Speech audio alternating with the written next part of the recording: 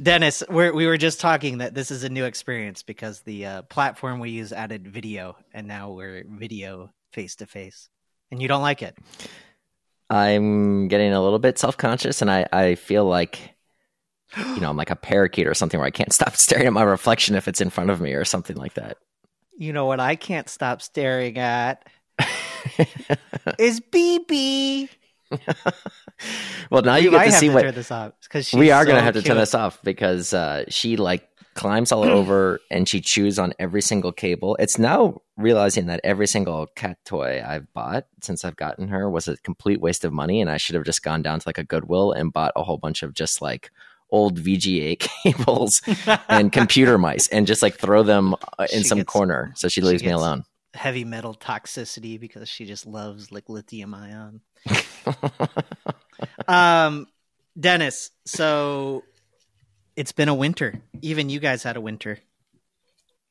Yeah, it was crazy down here. I mean, it's 72 degrees now. There's not, you have no idea that just happened, what Dallas and all of Texas went through. I totally understand, but I love any opportunity that the cybersecurity industry has to say, what lessons can we learn from this like preparation thing or whatever? I mean, that's just anytime something in the world goes wrong, we have to get our marketing edge in, huh? It's pretty intense. We do. We always have to make ourselves relevant, Kev, whether it's through chess analogies or I know. Yeah. So I latching have onto the latest natural disaster. So I have a version of this because we're not going to do a full shared secrets today, because our throwback episode with Nick Baraglio is a little bit longer and really good stuff. So I don't want to like chop it up and cut it. I mean, I think really the theme of that I think will help a lot of people around what it's like to break into the industry when you're either pivoting or you just for some reason. I mean, we all have faced at different points in our career. I think, you want to take risks, you want to take that next job that's going to really challenge you, but it's always a balance of like feeling unqualified for going after something or something like that. So I want to give that all the time it deserves and not cut it up. So we'll keep this pretty tight, but I had my own real life event today that I wanted to explore the lessons learned. And also this is like the only way that I check that my wife actually listens to the podcast is when I talk about like car problems that I have on the podcast. Like 6 months later, she was like, I didn't know you ran out of gas when on the first episode I talk about. She's like, when was this? And I was like, I don't know what you're talking about. Oh, like, yeah, 6 months ago I ran out of gas and I didn't tell you because you already think I'm stupid. But today I had another one of those where we had some snow and I went and I cleaned off all my car. I actually cleaned off this Ford Ranger. It's a 2011 Ford Ranger pickup. And I got all the snow off of it and I just leave it run there because I'm going to run in and get Ruggles, and then bring her out to the car because I didn't want her to just be outside while I was cleaning off the car, whatever. So I do that. And before I do that, I even like turn it around to make sure cause there's a lot of snow. I make sure that okay, I don't have to do any shoveling. So I just turn it around. So I'm facing the highway that is adjacent to our driveway or the roadway that's adjacent to our driveway. And so then I come in, I get Ruggles, I bring her out and we're ready to hop in the truck and the truck is locked. The truck is running with my keys in it, locked.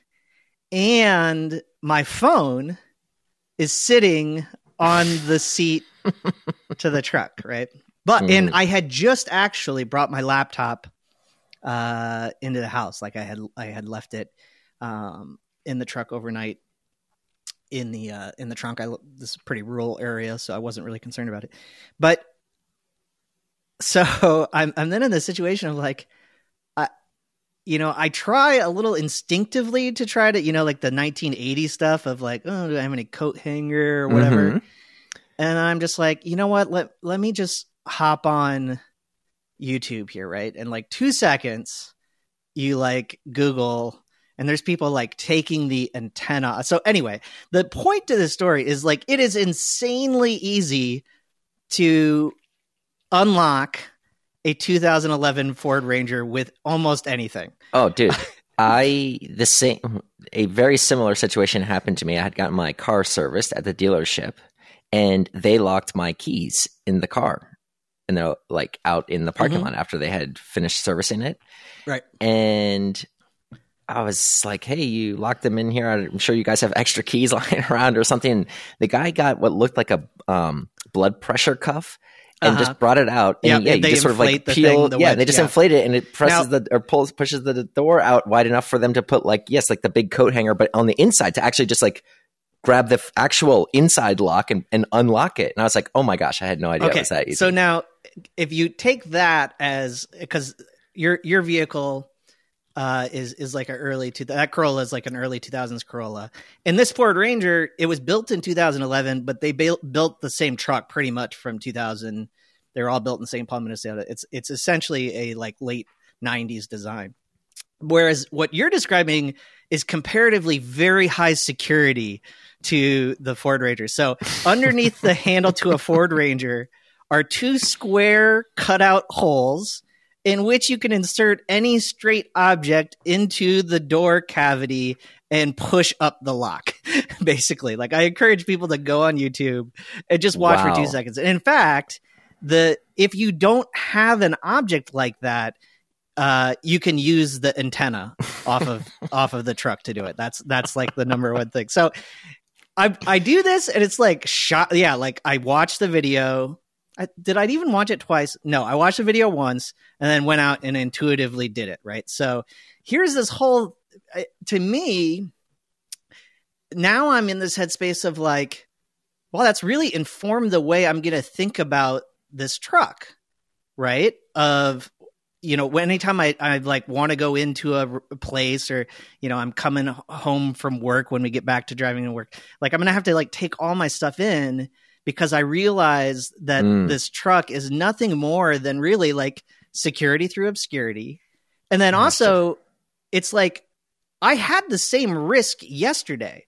Like before I YouTubed, how do I break into a 2011 Ford Ranger? Like the same thing could have been done. Right. Oh, but I'm just like, I'm in terms that we've used in the podcast, I'm converting before what was an unmanaged unknown risk into a managed risk that I probably have no solution to, except for, what I'm going to put in the truck, like my risk management of things that I'm going to leave in the truck. Right. So, unless I try to get super crazy to like make the whatever. And I know that like the natural ergonomics of me just like popping out of the truck for a second, I must have hit that button, because it doesn't auto lock. It's not like anything like that. And I learned that the truck itself, it's not like if the car was made in 2012, like my other truck, when I pressed that button, it would have unlocked itself to being like, oh, this is a UI problem.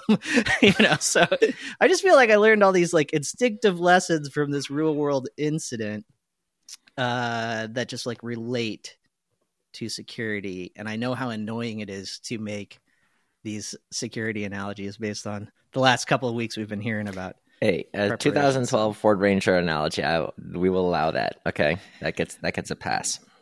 Are you going to plug those holes, perhaps? No, because now I'm like, well, I don't know. I don't want to lose my back door, right? When you described it, like the way exactly, just sticking any straight object in there. We used to get like birthday presents for one another at like Hallmark. Our mom would take us to Hallmark, and we must have bought like 15 of these little money boxes that have like, a key or the dial lock on there. But the code is just one number, because all it's doing is spinning around, So you also like you pull back on the knob, and then you can feel it. Like if it is like a 3-level number thing or whatever, you pull back on the knob and it like ka-chunks a whole level. Yes. I mean, I just or even the yeah. Oh, sorry. Didn't mean to interrupt. Go ahead. I was just saying, like, no security at all. I mean, I think we must have just been breaking into each other's rooms and spiking the money lock boxes on the ground just to make those things explode in dollar bills and change, man. Oh my gosh. And the first time somebody picks a a quick set, cheapo lock, no security features or whatever. I mean, it is really just like you don't even understand what you're physically doing. You're really just like generating entropy with the torsion wrench and the pick, and it just pops open, right? Like it's I like the whole. I don't think that there's as much of a correlation. I know that like the communities overlap, especially like at security conferences. There's a lot of like lockpicking stuff at certain big conferences, and I do find both of those things interesting. But I'm not really sure. It's really not much more than an analogy, right? I mean, these two things have a lot of similar properties when you're building something in software or when you're building a physical security device.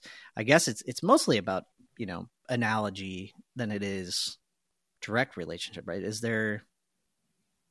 I mean, they have physical security features. Maybe I don't know, but so I guess a lot of people like this type of stuff, but. It's like it shares a pretty strong community in terms of investigation, but I don't know how, I think it's just maybe mindset but yeah, when I did this thing, I did connect a little bit more with that. It was like, oh yeah, I mean, I am now going to behave differently based on knowing something through defect discovery. Through this this brief Googling, well, that's good, man. You're eating your own dog food. That's good. I am. I really am. So, did you have anything else that you wanted to talk about before we just talk about or we get into Nick's episode here, Nick's throwback episode? No, I'm good. I didn't come prepared with an extra topic. Okay, no worries. I come with all of the drivel that we're gonna load up front here and knock out. No, so yeah, I think that the video is throwing off our vibe. We might have to cancel that next time, huh? Well, I definitely think I would edit out my part right there where I completely stumble. Nope. Dennis. Okay. So Nick is a friend of mine. So maybe I'm going to disambiguate guests here a little bit for clarity. There is Nick Merker, who is the lawyer who did a throwback, who's a good friend of mine. There is Mark, which a lot of people confuse Nick Merker and think it's like Mark Nicker, which I love, but he hates. And then there's my friend, another friend, Nick Baraglio, who is friends with all of us, and we're all on the same Slack channel. So if it gets confusing, no worries. But Nick has a really great story. I mean, he was I think as he describes it in the well, I'll just throw it to the episode and we'll sync up on that after. So here's Nick. Nick, thanks for making the time. Absolutely, I'm happy to be here. So. You and I didn't grow up again. It seems like now it's like 50-50, so the premise is a little shot. We didn't grow up together. You did grow up in Illinois, and as I recall, you grew up in Clinton, Illinois? That is the place. Which is a small town, even smaller than Quincy, and the thing that draws people to Clinton, Illinois is Lake Clinton, which has got warm swimming water because of the nuclear power plant. That's more or less true.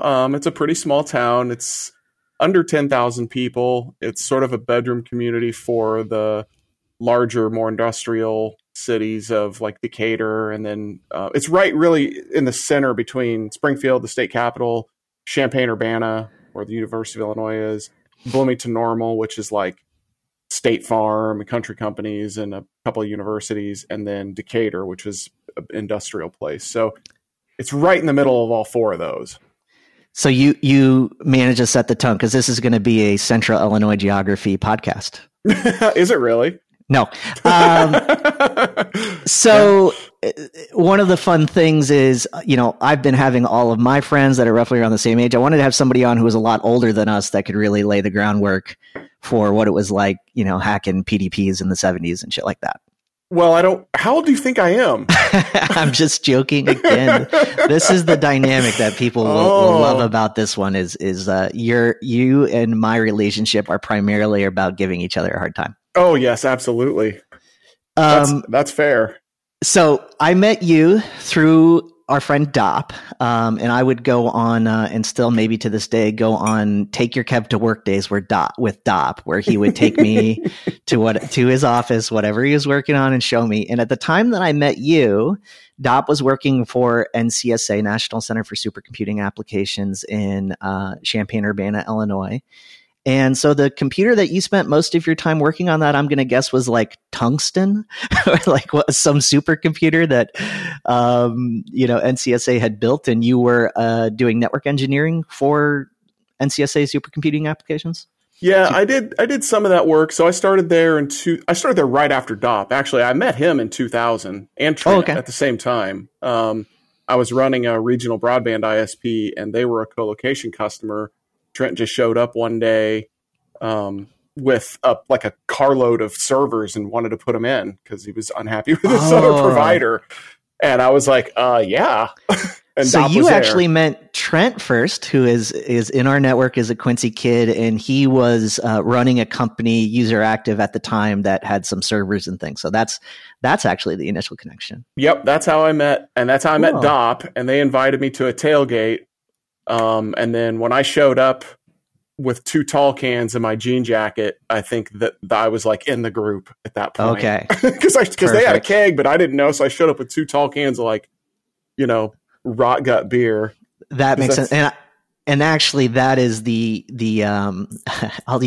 it's the backbone of our relationship.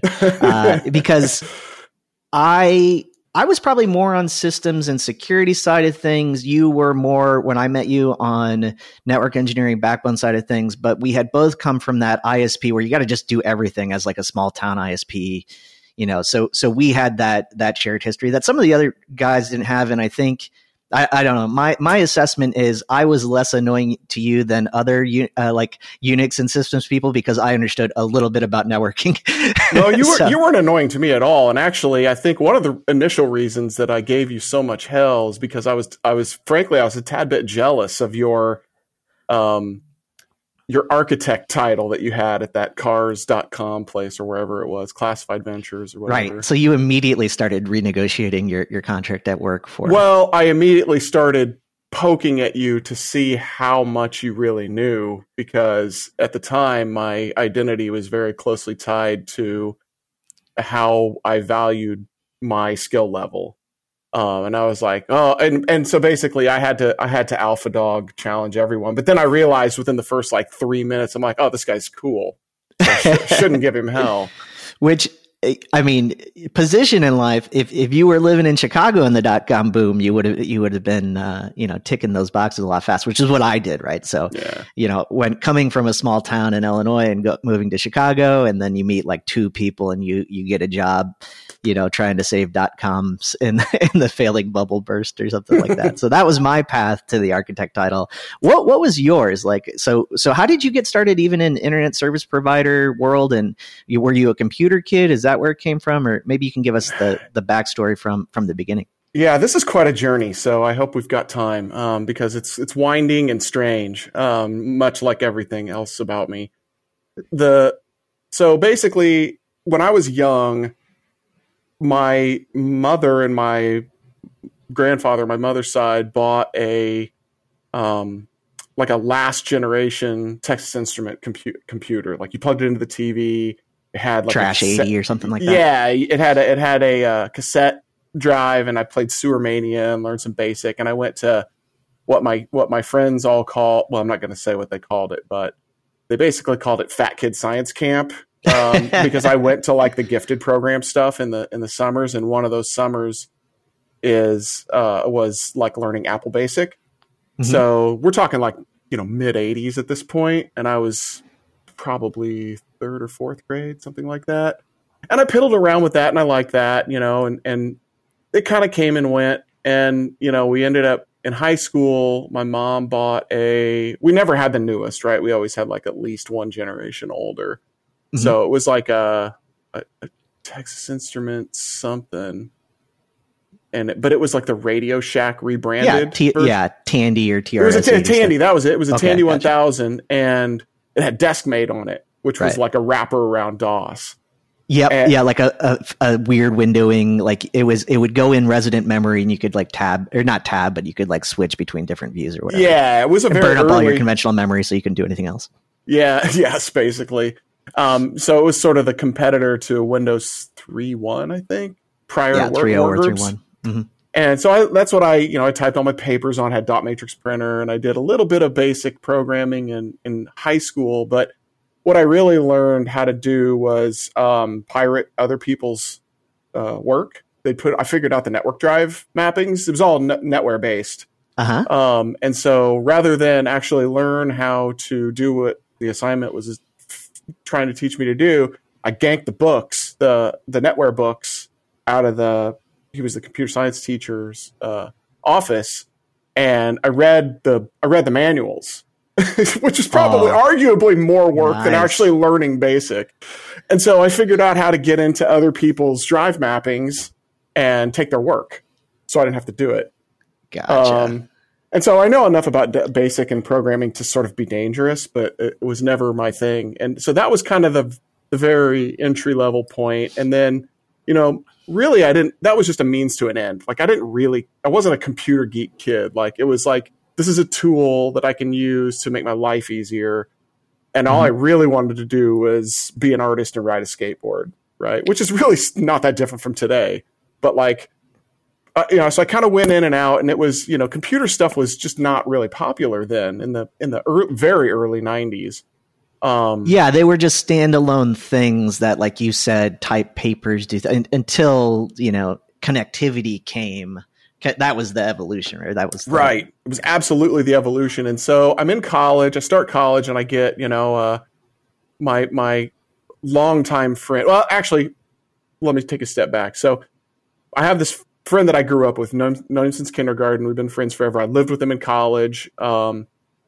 But we both lived in Clinton for the first handful of years of our university studies for various reasons. And it was close enough, right? We went to Illinois State University. It was a 30-minute drive. So in Bloomington. Yeah, in Bloomington Normal. And so no big deal. And so he got me into playing games.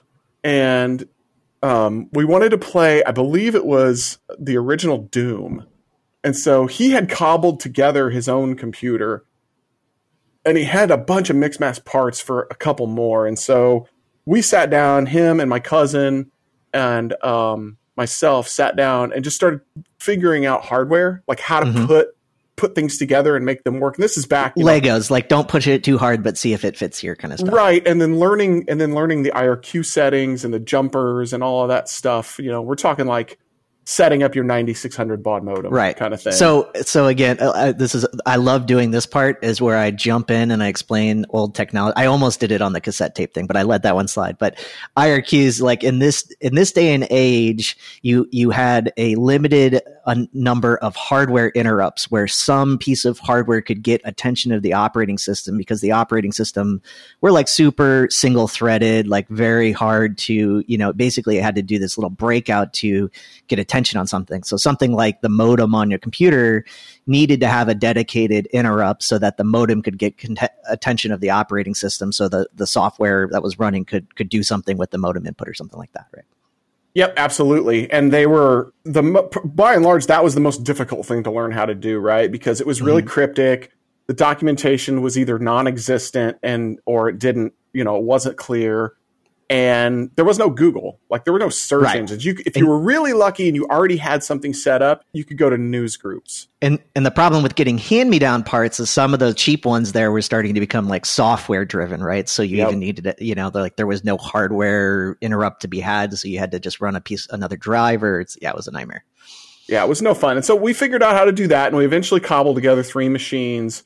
And my college roommate, although not at the time, wasn't my old friend, somehow acquired a handful of 10BASE-2 networking cards and some cabling. So Ethernet, but coax connected Ethernet is correct. 10BASE-2, yeah, like a bus network. And that was the very interesting part to me. Like I didn't really care about the computer bits. I cared about how they talk to each other. Yeah. And that was one of the reasons that we were doing all these things so we could network and play Doom over IPX, which is sort of a legacy routed protocol that used to. It run was a lot of supposed to be LANs. routed, but it was so bad at routing that people only ever used it as a broadcast protocol. So I think it was Microsoft's, but Internet Packet Exchange. Like, thank God that Novell. It was Novell's. It didn't beat. Oh, Novell. Yeah, thank God it didn't beat IP, like actual IP. So interesting sidebar. That friend of mine that had the computers while we were in college, he was very much in favor and vocal about converting the internet over to IPX. Sort of So like that how I am everybody with could V6. share hard drives. Yeah. No, I mean, I had to route IPX, so I mean, it's definitely painful. Man. But anyway, so we cobbled these together, and that was sort of my first real taste of networking. And after that, he had an old modem, and we put it in my Tandy so that I could dial up and use what was it? Not Elm. MT, whatever the super old mail client was on the RS6000. NMH or MH? Yeah, it might have been MH. You type INK, like increment, and then it would like parse the spool file into your mailboxes. Yeah, it was something really cryptic like Elm that. Elm is certainly also a mail client, so that could have been one of them. I think it was MH, and then they put Pine on there after that, and I switched to Pine. But that was sort of my first real foray into networking. And, I was going to school and I was working at a video store, and I ended up running there was 2-node IPX network running Lantastic. And the manager was like a couple years older than me, and I worked basically full time. And so he didn't want to do any of it. So I read the manual on that, figured that out. And then, there was a modem to upload all the transaction data every night, blah, blah, blah. And So you were calling into a system that had internet connectivity, or was running a batch job to exchange mail with some internet connected server? So first I was dialing into the university using Slip, if I'm not mistaken. Right, and which getting was a predecessor to PPP. Mm-hmm. Right, I was getting my email that way. So from there I would telnet into the RS6000, which is a big IBM AIX Unix machine, and I could use Pine. And they had some other things. They had some MUDs and some other stuff in there too, which is a text-based game that was awful. And so, that was sort of that. And then I figured out that a guy in town had a 6-line Wildcat BBS.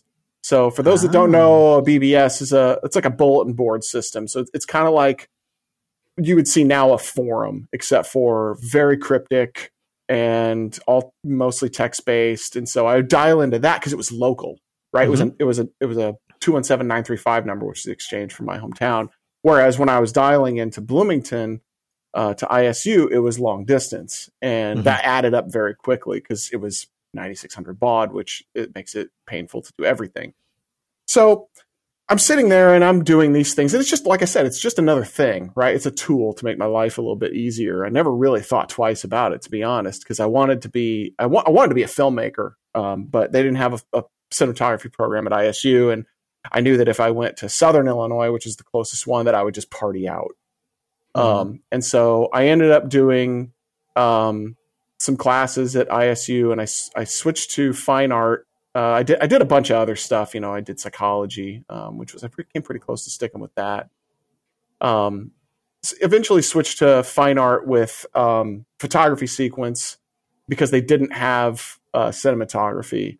But at the time, and I ended up doing a film minor as well as some of a minor in applied computer science. I didn't finish. But during that time, I ended up realizing I moved out of Clinton, right? I moved to Bloomington because, I was just sort of getting wrapped up in drinking every night and just doing the things that non-productive things. And so I was like, I'm going to get out of this environment. I'm going to go up there. I'm going to finish school. And I kind of didn't do great at college when I was first there because I didn't know what I wanted to do. And now we get into the interesting part, right? So I go and I move to Bloomington with this guy that we had built the 3-node LAN to play games on. He and I moved into a house, and he was doing telecom, and I ended up doing fine art photography. And I got a job at this other video store, and I quickly realized I can't live on my own doing this. It doesn't pay enough money. And also, I'm just kind of. Did you just rent Clerks in '92 and this is I'm going to be the Clerks. I was working at a video store before Clerks came out, and ironically enough, we had some of a screenplay written on that Tandy 1000 that is eerily similar to Clerks. Okay. Star Wars Conversations. I mean, anyway, so I move up there and I realize like I'm not. This isn't paying me enough. Like I got to do something different. And Anthony, my roommate's like, well, we got positions for installers, these like LAN installers, at this place I'm working. And I was like, you think they'd hire me? Like I'm a art student. And they're like, they really just need people that like understand what they're doing and will show up every day. And I was like, well, I need money, so I'll do that. And he and I were, at this point, we were a little bit older than most of the folks. So, you know, I went to college. My undergrad was like 6.5 years long, right? Because Same. Don't worry, you're in good company. You know, I was working full time for the majority of it, and you know, I like to goof around. So, he ended up getting me hired there, and they quickly made me like a team lead because he was already a team lead, and they made me a team lead for this other installer team. And essentially, what we did is we went around to K-12s and tore out token ring networks and put in Ethernet with some sort of bandwidth. You know, they either got a T1 into us or they get a T1 into the original regional statewide like K-12 network, or sometimes it was ISDN, which is, you know, for those that don't know, is an older technology of pseudo dial-up over digital lines that you can go. Yeah, it's already been mentioned in the podcast because I was a ISDN subscriber myself. Nice. So, you know, I ended up doing most of that stuff, and I had a team, and for whatever reason, and I was right, and this is probably is why I, you know, if we reference back to the beginning of the conversation where we're talking about how I would always challenge anyone, you know, because my identity was tied to, you know, my skill set. I have pretty severe imposter syndrome, and most of it is based on what I'm about to tell you. So he got me hired at this place, and, you know, I'm in my very early 20s. I think I'm 21 or 22. And the guy that was sort of in charge, like, he just couldn't fathom why I was there, because I wasn't a computer science student. I wasn't at the time pursuing all these certifications in lieu of school. I was basically just there to do installs. And, you know, and when the installs were low, I would do PC repair or do on-sites for basically anything that the actual engineers didn't want to touch. So if there was like a Mac in the building, they would send me.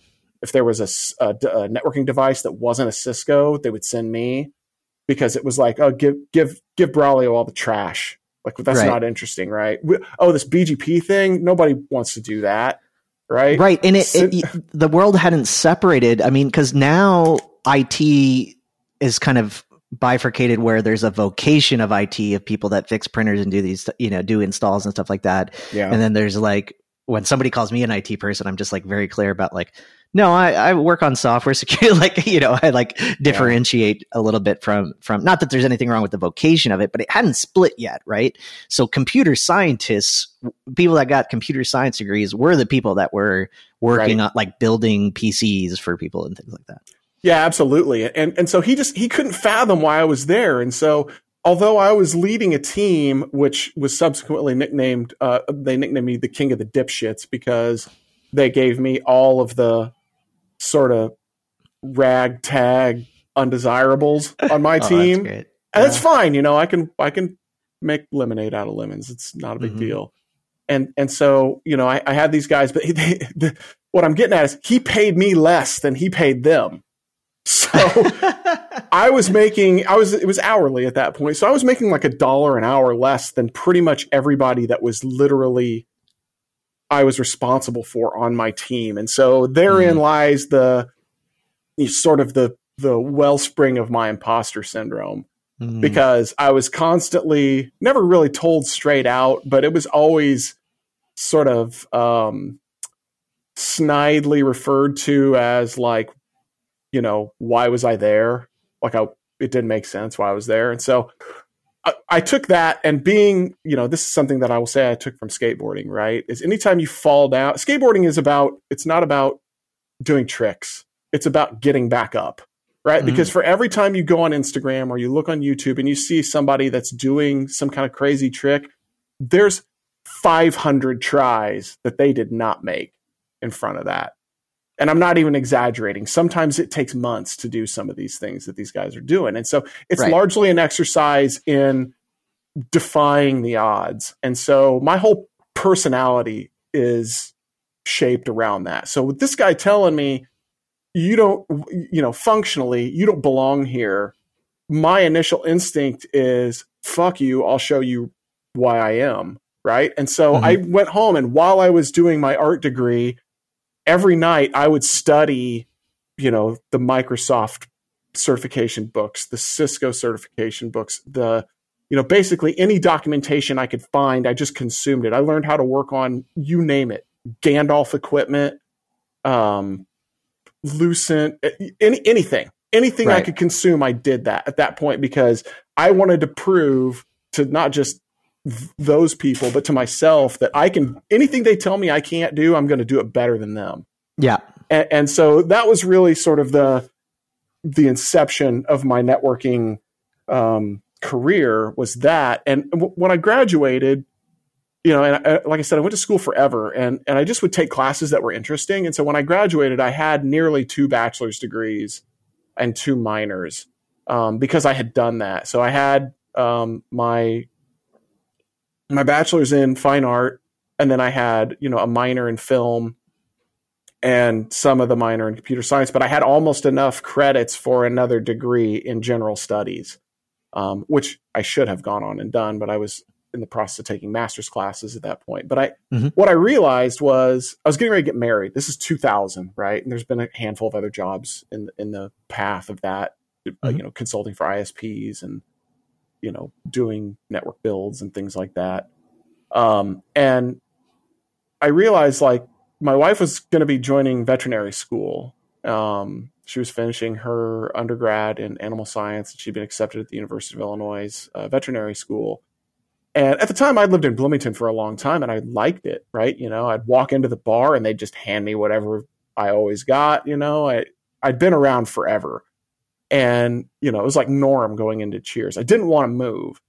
And I also didn't really realize that I needed to actually figure out, like, what I was going to be when I grew up, or at least it was about to get serious because I was supporting someone other than myself at that point. And so investing so that she could soon support you and you could, like, retire early, hopefully. In theory.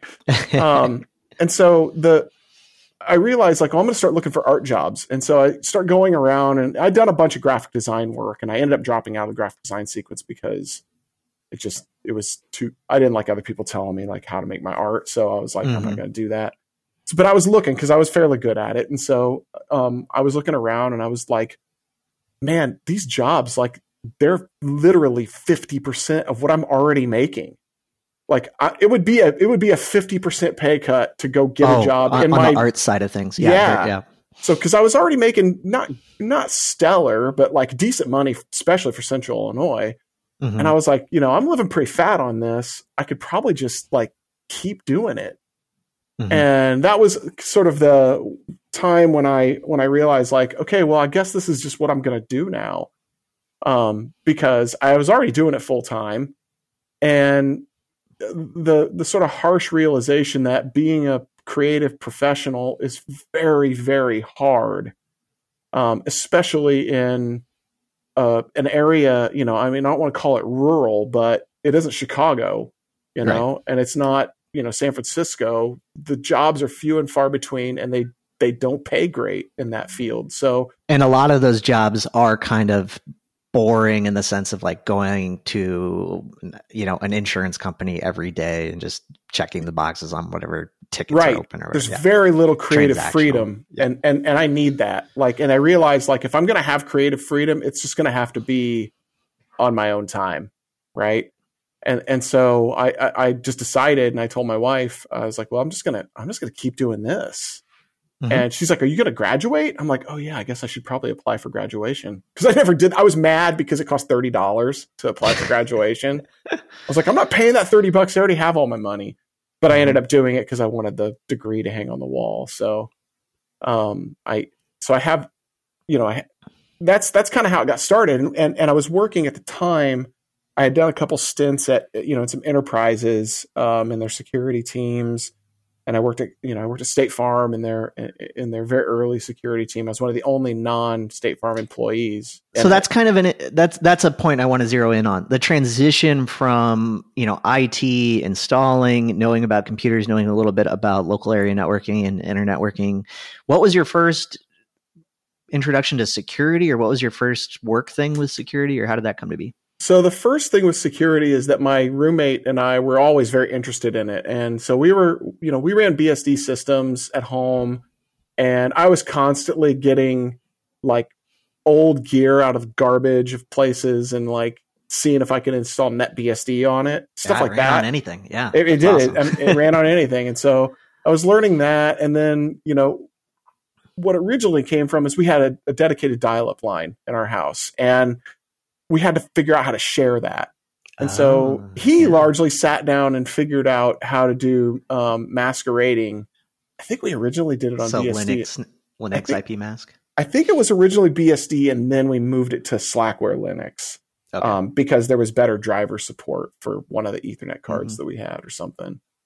And so we did that, and then, figured out like, well, if we're going to masquerade, what else does this do? And we just started playing around with, I think it was IP chains at the time. So Linux. Yeah. Might have even been before that. So we did some stuff with IPFW on BSD, and then I think it was IP chains. It might have been the predecessor to IP chains, but IP change is the predecessor to IP tables. So I think IP chains would be right. But I think it might have been the one before that. Oh, okay. This is probably, I'm jumping around the timeline here. This is probably 97 or 98. Mm-hmm.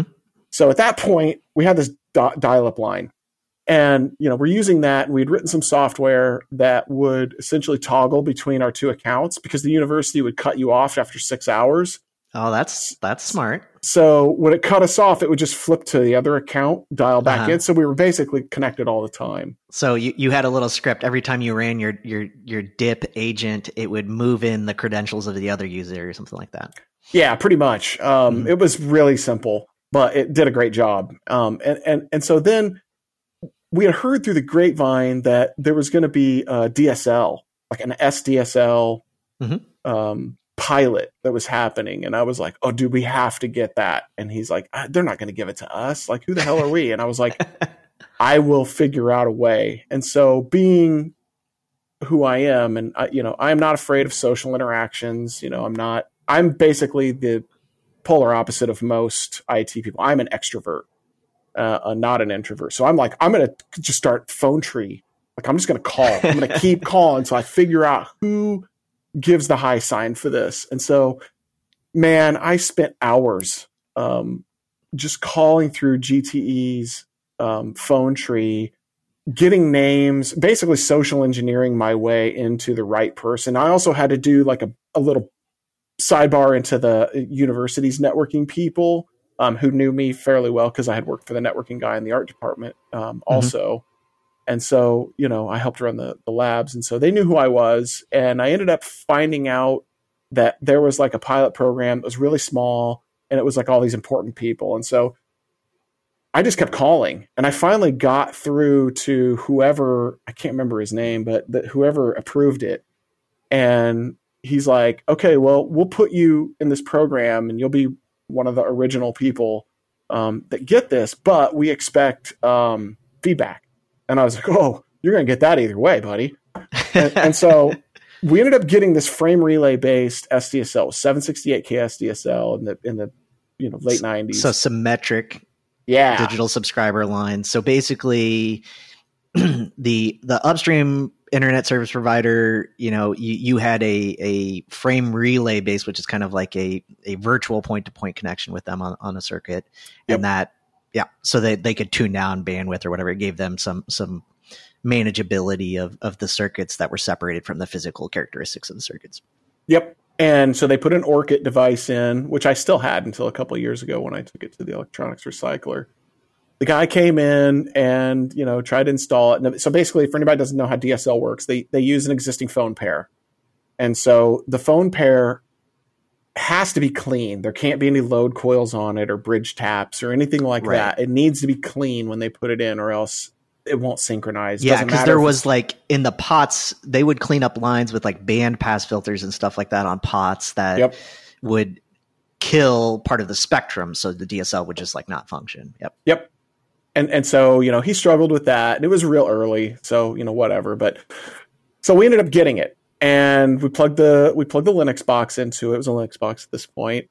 And, you know, we futzed around with that, and the driver was giving us problems. So we just plugged the switch into it. Because we had a switch at the time, which was like, I think I bought it on my credit card, because back then everybody just had hubs, right? And a hub is essentially a repeater. So it takes a frame and just repeats it on every port, whereas switch will learn the MAC addresses, build a table, and it'll only... the first time a host on a switched segment speaks, it goes into a forwarding table on the switch so that it doesn't have to broadcast after that. Right. So it's much more efficient. And at the time, it was very expensive. And I was like, we need a switch because I need to understand how they work. And so I ended up buying one on my credit card or whatever. And was it like one of those base stack switches? It was something. It was, oh God, what was it? I don't even remember. Base switches are the first ones I remember. It wasn't super fancy. It was it managed? Could you look at the cam table? The first one was not managed. Okay. So I didn't, and I didn't really understand at the time. That was a point of frustration, because I can't really learn how it works because there's right. Well, I just assumed all switches were managed because that's all I'd ever seen, and so I didn't realize it wasn't. So anyway, we plugged the DSL into the switch, and lo and behold, all the machines just got public IP addresses. Awesome. So they were just bridging through that, and you know.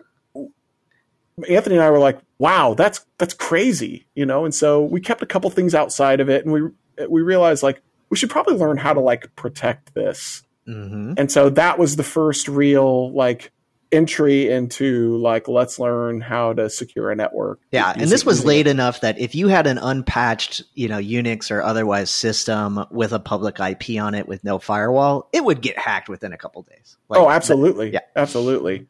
And we were big fans of things like WinNuke and Sub7 and NetBus and all those little sort of rat pieces of software. We were big fans of that. You know, there was a guy that we knew that he would always brag. He was one of the guys on my team. He would always brag that he had, because he went to U of I during the year and he came to work for us in the summers. He was like, "Oh, I'm on a T3 and ICQ, which is an old chat." You know, like it's been mentioned already.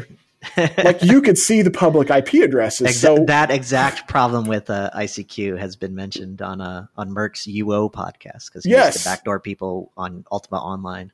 Oh yeah, so we did that all the time. We backdoored his machine, and then whenever he would like get on and start, you know, he'd get on IRC, but he was also on ICQ, and IRC, Internet Relay Chat, was basically Slack. Slack is based on it, so. But all text based, and so we would get him, and he would start, you know, mouthing off, and we just WinNuke him, and he would drop off. And then 10 minutes later, after he booted, he'd come back, and he'd say, "What'd you guys do?" "Nothing, dude." WinNuke. And that was Ping of Death was basically the WinNuke bug, which we did cover. I think. WinNuke was a Windows exploit that would essentially just. It was like I think it was a buffer overflow. Yeah, some instability in the network stack or whatever. It would just send the right packet to. Yep. And, you know, we had a little Linux binary that would run that, and a couple other some teardrop stuff and some you stuff. Had you had a direct. I mean, everybody had their shell directory of like flash.c, winnuke.c, you know, all that junk stuff. Yep. Oh, we had all that. Awesome. And so, you know, that was sort of my entry into security. And then from there I went and worked at, I think my first real security job professionally was at State Farm Insurance.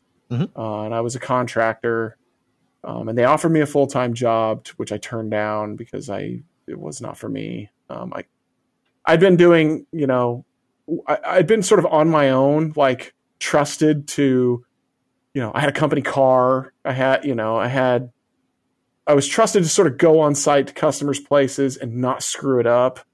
And, you know, I was largely unsupervised. I mean, it just sounds too corporate. Like knowing you even a little bit. Oh, I couldn't take it, dude. Yeah, it sounds way too corporate for you. Yeah, I could not deal with it, and so I couldn't stand sitting at a desk. I almost got fired my second or third week because I fixed a print spooler that was broken, Unauthorized fixing of print spool. Yeah, basically it was my boss, and the consultants were disposable in the 90s at State Farm. And so, my boss calls me into his office and he says, I see that this happened. And he's like, if you'd been here a little bit longer, he's like, we probably would have had to let you go. And I was like, what? Because I worked on Saturdays and nobody else, I was there by myself on Saturdays. And so I did it on a Saturday and I was like, well, it was broken. And I understand the inner workings. I know how to fix it. It was a very simple fix. Mm-hmm. And since I had admin on everything, it was, easy to do. And physical access to it, right? So, no, I did. It was. You didn't even have to reboot the thing to set it. Yeah. Yeah. I had remote access, but I didn't have physical access.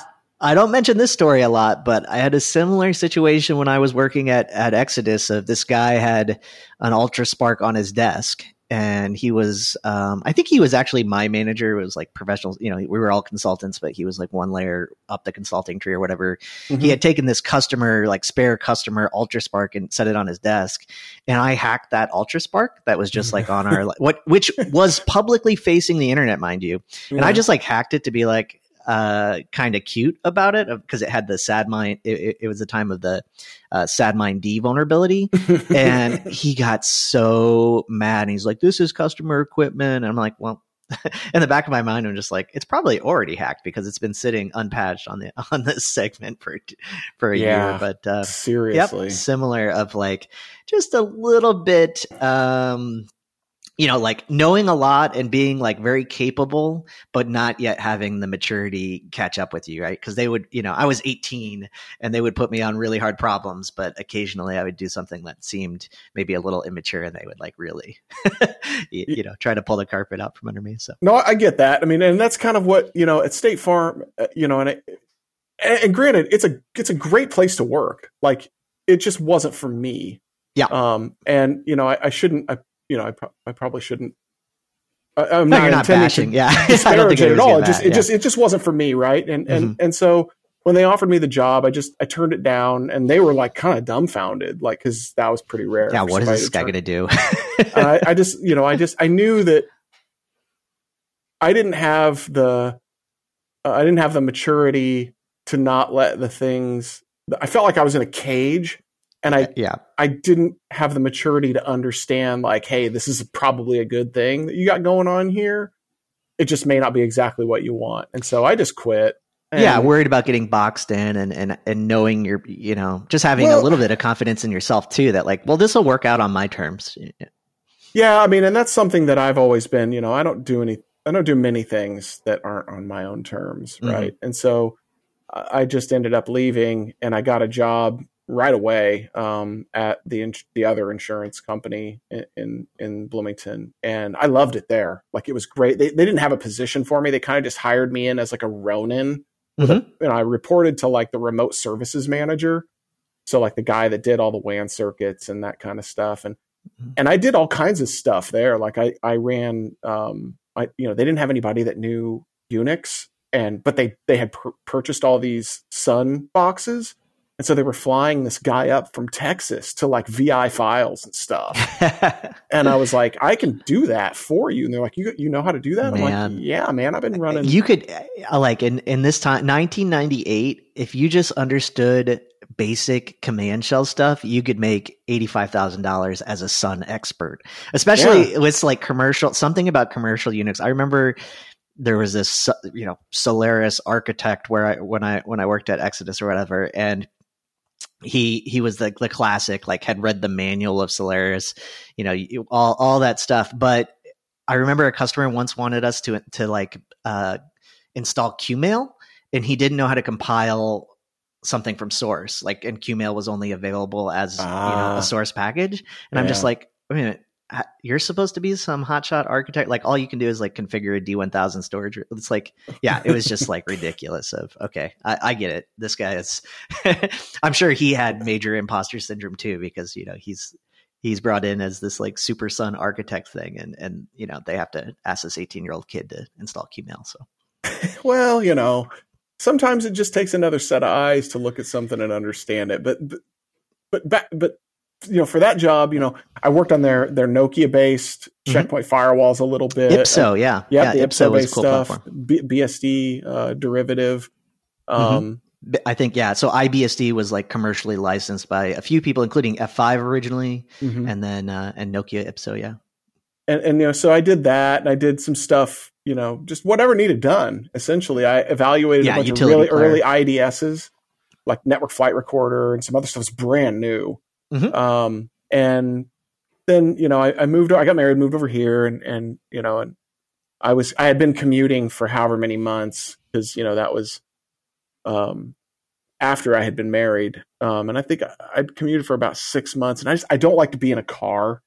Like I drove so much when I was young, because I delivered pizzas all night at night, and then I went to school in one town, and I worked in an Army surplus store in another town, and I worked probably 50 hours a week. So I was constantly working and driving, and so that was pretty early in my in my after high school when I was doing that, and so I just didn't want to be in a car, and that hour-long drive between Champaign-Urbana and Bloomington was just starting to grate at me.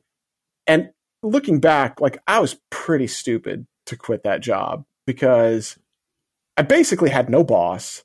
I got to work on what I consider to be all the cool stuff. I got paid pretty well. The benefits were fantastic. I had a lot of days off, and I had an unbelievable amount of freedom for my age.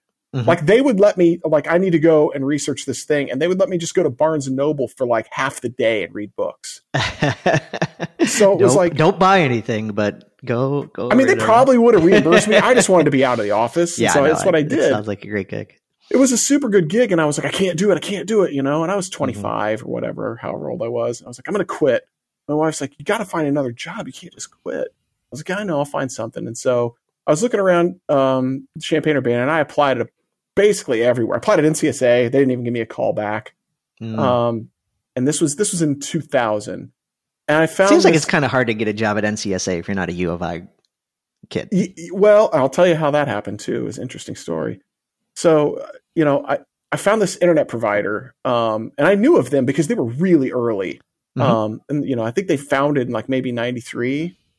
And so they're pretty early, and they were the only game in town for broadband at the time. What was the name of the? I vaguely recall. Soltec, SOLTEC. Okay, gotcha. Yep. And so he hired me in, and I took a pretty significant pay cut. But I wasn't, I did the math, and after like paying for gas and wear and tear on car and things like that from the commuting, I was like, it's not a huge pay cut. I mean, it's still a pay cut, right? But I ended up taking it because I thought, this is going to teach me more than I will ever learn any other way. So he essentially hired me in, and they had, as most small internet providers did at the time, it was not a heterogeneous environment, right? It was whatever they could afford at the moment that they needed something. Yeah, so extremely heterogeneous. Yep. So it was, Open Route routers, Livingston Port Masters, some Cisco gear, some like Bay switches, a lot of Sun machines, some weird like Linux based stuff that was like really crazy early Slackware. And so he hired me in and essentially handed me the keys, said, okay, here's the forms for your insurance. Fill those out, give them to the co-owner. And then, you'll get a check every 2 weeks. Here's the keys. Here's the enable password. Here's the root password, and the alarm code. I'm going back to Chicago because he had a house in Chicago and a house here. And this guy just wanted to turn his pager off. Like he just wanted out of there. And like, man, talk about trial by fire. I mean, I had to learn I had to give myself accounts and stuff, right? And I had to figure out there was no monitoring anywhere on anything. So the first week, I had to completely reverse engineer this ISP. And it wasn't just in Champaign. There was a pop in Chicago or Bensonville. There was a pop in Danville, and the Danville pop was gigantic. Pop is point of presence, basically a little satellite office that could accept phone calls. Right. So a regional area of presence for like dial-up modem pools Right, yep. and ISDN and T1 termination, things like that. So, and also provided some geographic diversity of bandwidth. So I had to sit and figure that. I didn't even know those existed. I found those by basically tracing circuits. And so that began my like, okay, I'm a serious networking guy now. Because I knew BGP a little bit already from my previous jobs because, like I said, nobody wanted to do it.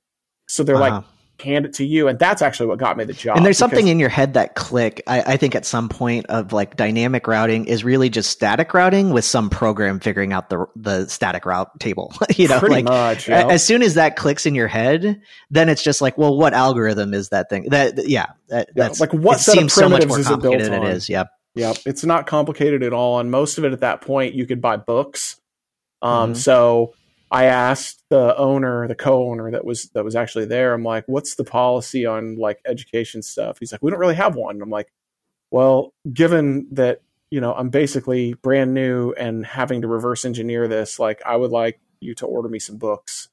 And so I had him seems buy like the me. least you can do. Yeah, I had him order me a handful of at the time Cisco Press books and one book by Ulysses Black on dynamic routing protocols, and I read all those. And that was the like Bucket book, or is that a different one? Oh gosh, I think it was just called Dynamic Routing, but maybe it's on the shelf over here. I think it's still on the shelf. That's a winner. I'm pretty sure I still have it.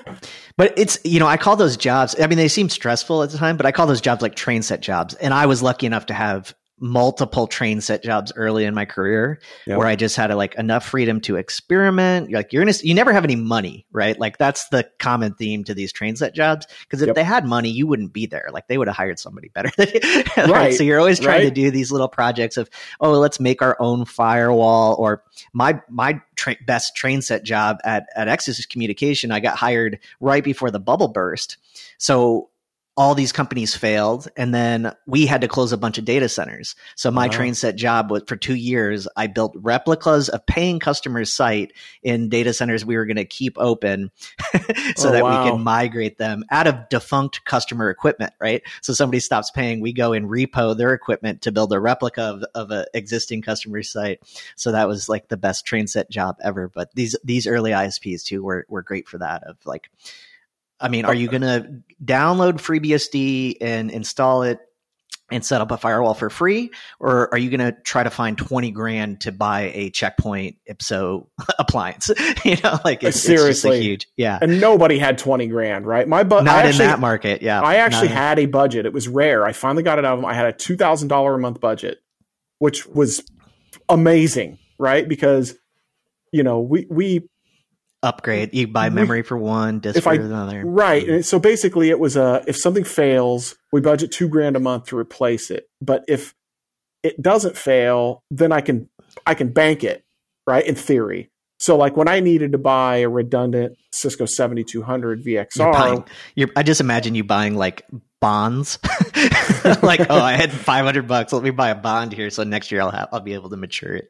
Yeah, the guy who ran the books was very smart about money, and so he was pretty good about telling me like, you can get this, but everything we bought was gray market. We never bought brand new ever, right? It was usually off of eBay, and then I would make sure that, you know, I'd test it. That's actually where I learned how to do like testing of gear to make sure that it was, you know, legitimate. But that job led me to NCSA because, so first of all, I met Dop and Trent.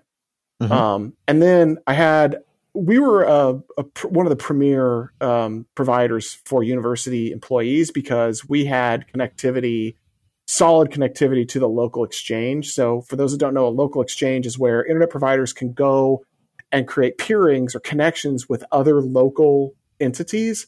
So at the time, you didn't have to backhaul all your internet access to Chicago or St. Louis or Indianapolis. You could actually go directly from a DSL line at, you know, customer's house to a university resource without ever having to transit the public internet. It went over this exchange fabric. And so because of that, people loved getting our service, even though it was a little bit more expensive. And so I met this other guy who was a customer. He had a business, and they had a T1, and there's a bunch of funny stories around him. I consider him one of my mentors, but he ended up, so I migrated from the the pop that we were at, which was in campus town, to this building that's no longer there, this old 100-plus-year-old building. And I had to do a lot of coordination, like get fiber put in and coordinate digging up the road, and basically everything necessary to retrofit a 120-year-old building with, a data center. And so I cut it over with no customer downtime aside from one Portmaster that didn't come back up. So was it a Portmaster 3 or Port 2E or what? It was a 2E. Oh, so yeah. So it wasn't that many. Physically had 16 serial ports. Right. It wasn't a huge outage, right? It was literally like 16 customers or 8 customers or whatever. Yeah. And so no big deal, but he was impressed by that. And so he said, hey, and we'd had a couple other interactions about DNS and some other things where I told him something couldn't be done and he told me it could. And I said, this is delegating reverse DNS. Yeah. And he sent me back nothing more than a link to an RFC. And I thought, okay, smart guy, I'll figure this out, show you that I can. Oh, so I mean, yeah, that's like the planning involved, because you may not be in control of all of your reverse DNS ISPs yet, right? They might have to delegate to you. And then it's even a question of, they can only delegate to you by the class boundaries, or like basically class, C and A, of terms of where it falls, right? Because the DNS zones are differentiated by the dots and not the mask, so it's hard to delegate a subnet within a classless subnet. So we were lucky in that we had our own PI space, and so we had all of the reverse DNS. We housed all that, but I was running a very old version of Bind, and so I had to coordinate upgrading from Bind 4 to Bind 8, which anybody that's ever done that is cringing right now because it was awful. And so I've done it. It's pretty terrible. And so I ended up doing that. And like 3 months later, I was like, okay, dude, here you go. Here's your sub-delegation. And so he was impressed by that. And the fact that I'd done this cutover. And he said, hey, I'm moving into more of a developer, like a toolsmith role in the networking group. My job's going to be open. Why don't you apply for it? And I was like, I don't know, man. I'm king of the castle here is what I was thinking. Was this person Trent or Dop or? No, this was another guy named John Dugan, who is... Okay, I've heard. Yeah, I've met him before. Yeah, you think you've met him. He's a very, very cool guy, very smart guy. And like I said, I consider him a mentor. So he gave me the heads up, and I applied, and I interviewed, and I actually corrected one of the interviewees about some BGP thing, and I think that's what... But I was cool about it. I was like, I think that's a private ASN. It was about the CMI hub. And it wasn't an NCSA person, it was a university person. And so I think that impressed the NCSA people sufficiently that they were willing to take a chance on this idiot kid, that was 27 years old. And they brought me in, and sort of that's been R&E networking has been sort of my career since then. I quickly moved into doing a lot of the WAN stuff because I already knew how to do it. So, the optical platforms, DWDM platforms, the BGP routing and some of that stuff, I helped a lot with that. Yeah. And I mean, I was kind of in parallel working, in much more of the e-commerce space, and you get paid better, but your access to like interesting technology is much less. So again, it's like a balance of, well, also the market for that in Champaign versus Chicago, something like that. But that's why I'm going down there and, making Dop take me to work so that I can see these supercomputers and talk to you about the backbone and talk to Jim Barlow about the last incident that happened and all this stuff too. It's just, I was jealous of some of the intellectual opportunities in the scale of what you guys were doing at the time, because these were the fastest computers in the world, the fastest backbones, new technologies. Like I was looking at the tungsten thing. It's like using MirrorNet. I have no idea what the advantage of MirrorNet over Ethernet is. Obviously, it didn't surpass gigabit or 10 gig Ethernet as an advantage, but super interesting stuff. It's a message passing interface, right? It's they use InfiniBand for it now, or sometimes they just use Ethernet for it. Gotcha. So that's a layer 2 thing, not even a layer 1 thing of. Yeah, well, or layer 1 and 2, or 2 and 3. It depends. Like you can do InfiniBand over fiber and things like that, but gotcha. I've forgotten more about that, and I was never really an expert, but it's there's definitely a lot of interesting stuff. It's problems people hadn't solved before that you're like combining new technologies or proving a new technology has an advantage that it's marketed to have, and super. And we got I think later on you guys are at Insider, or you guys were working on Blue Waters. I remember the guy the chief engineer of Gigamon was coming to visit DOP for like the latest like multi 10 giggy, taps. And I was like, okay. And so take your Kev to work day. And I just came down there at the same time and got to hang out with like King Wong. And like, we talked about like, I told him like the 5 features I wanted. And I don't know if it was that. I also gave a Nanog talk about the features I wanted, and like I put as much pressure as I could, and all of those features eventually made it in. So I take credit for stuff like having the VLAN tags as a filter option in Gigamon. I would do the exact same thing. I told the guy first, and he didn't think of it before, so I take credit. But we just those kind of opportunities were not uncommon to you guys. Of like, I would never get to talk to the chief engineer of a very successful startup company at the time, right? Yeah, we got a lot of stuff like that. It was very cool, like to be introduced to that. And I took that as seriously as I did the technology stuff, because in our industry, it's not really what you know that creates success, although you have to have an element of that. It's also who you know and who is willing to work with you. And so like the fact that we had, people may not remember this company called Force 10, but Force 10 was a very, very innovative networking company that got bought by Dell, like a decade ago. Yeah. They were doing like, 500 gig ports on a chassis in like 2006.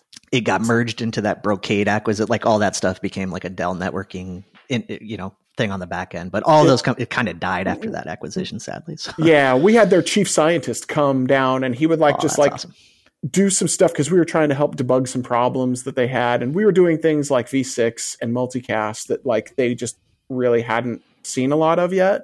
And so he'd come down, and Joel was his name, and like he'd come down and just hang out with us. He was a cool guy. Like I remember he gave a talk, and we were hanging out with him at a conference, and we had a running bet, a $20 bet that he would go overtime. And like, chief scientist of Force 10, a huge networking company at the time, he had to come back and give each of us $20 because he said he wouldn't go overtime. And we all said he would. So like, it's that kind of stuff that like, you can't get that really any other way, I don't think. Yeah, absolutely. I mean, the people first kind of mentality too, because sometimes we're working on very important stuff that matters. A lot of the time the business matters a little bit less than we think it do, but those relationships with people and helping people get, helping people that aren't as experienced you get to the next level, I found it to be like one of the most rewarding things of my career. So. Oh, absolutely. I'm all about the mentoring. Yeah. All right. Well, Nick, that was awesome. I think we could even take this one step further into, you're just starting to touch supercomputers and all that exciting stuff. So definitely want to have you back at some point to talk about that. But this has been great, and I think really, I think people will really connect with a lot of the career decisions you made and risk management of your own personal growth. So that was awesome. Thank you so much. Yeah, absolutely. Happy to do it. All right. Thanks, Nick. Talk to you soon. Yep. Bye. Dennis. Kev. What'd you think about Nick's story there? I really like the story. You were telling me before the podcast, you love Central Illinois geography. As a product of the East Coast and as a Central Texas resident now, you never get to know about Central Illinois geography. That's true, right? Like you think, oh, it's just Chicago. No, it's got a huge space that you have no idea what's in there, right?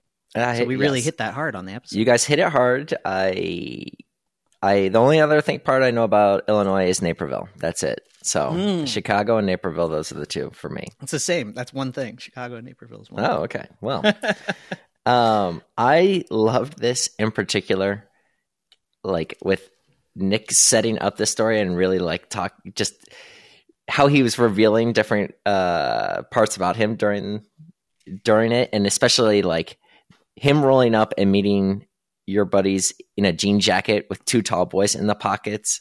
Like I can never meet Nick. I've never met any of your friends, but I could especially never meet Nick in person ever, because I don't think it could hold up to the mental image that I just have of him, and I don't want to destroy that. I mean, he paints a great picture of that's what I'm just. He's a skateboard artist that just kind of got drug into this. Totally. And like him it being, does describe his personality. I mean, he's and him, him being the king of the dipshits at work and paid $1 less than everybody else. Okay. Like his description of himself sounds like he is the main character in some Richard Linklater movie. Okay. Just perfectly. I totally agree. And it's also just funny to look back to be like, when we started interacting and like him feeling me out and me going like, Dop, I'm not sure if I don't know if I want to go to lunch with, because he seems kind of mean or whatever. But, and then we just eventually just like hit the stride, like talking shop about, network routing protocols and stuff like that. So awesome. Really appreciate Nick. And Nick has his own podcast out there, right? So it's fairly new. It's like us. It's building traction. It's much more focused on networking technology. If you're interested in that, or maybe you're interested to the network security part of our industry, he's got a ton of experience and is just a really a couple of other people that I don't know, but they're also brilliant and some great guests coming on there. So highly recommend that. It's called Modulate Demodulate. It's on I think all of the major platforms, and they have a website. I'll when I post something, I'll try to post something about that as well. So but check it out. I think the latest episode, it's not going to be currently the latest episode, but they just talk about how hard it is to explain the difference between a tunnel and a VPN to somebody who doesn't know what you're talking about. And I'm thinking about this, like, I know what those two things are. Like, I would have a hard time maybe trying to explain it to like anybody. So really, I've been really digging that podcast too. So have a good week. Kev, talk to you later. All right, bye. Adios.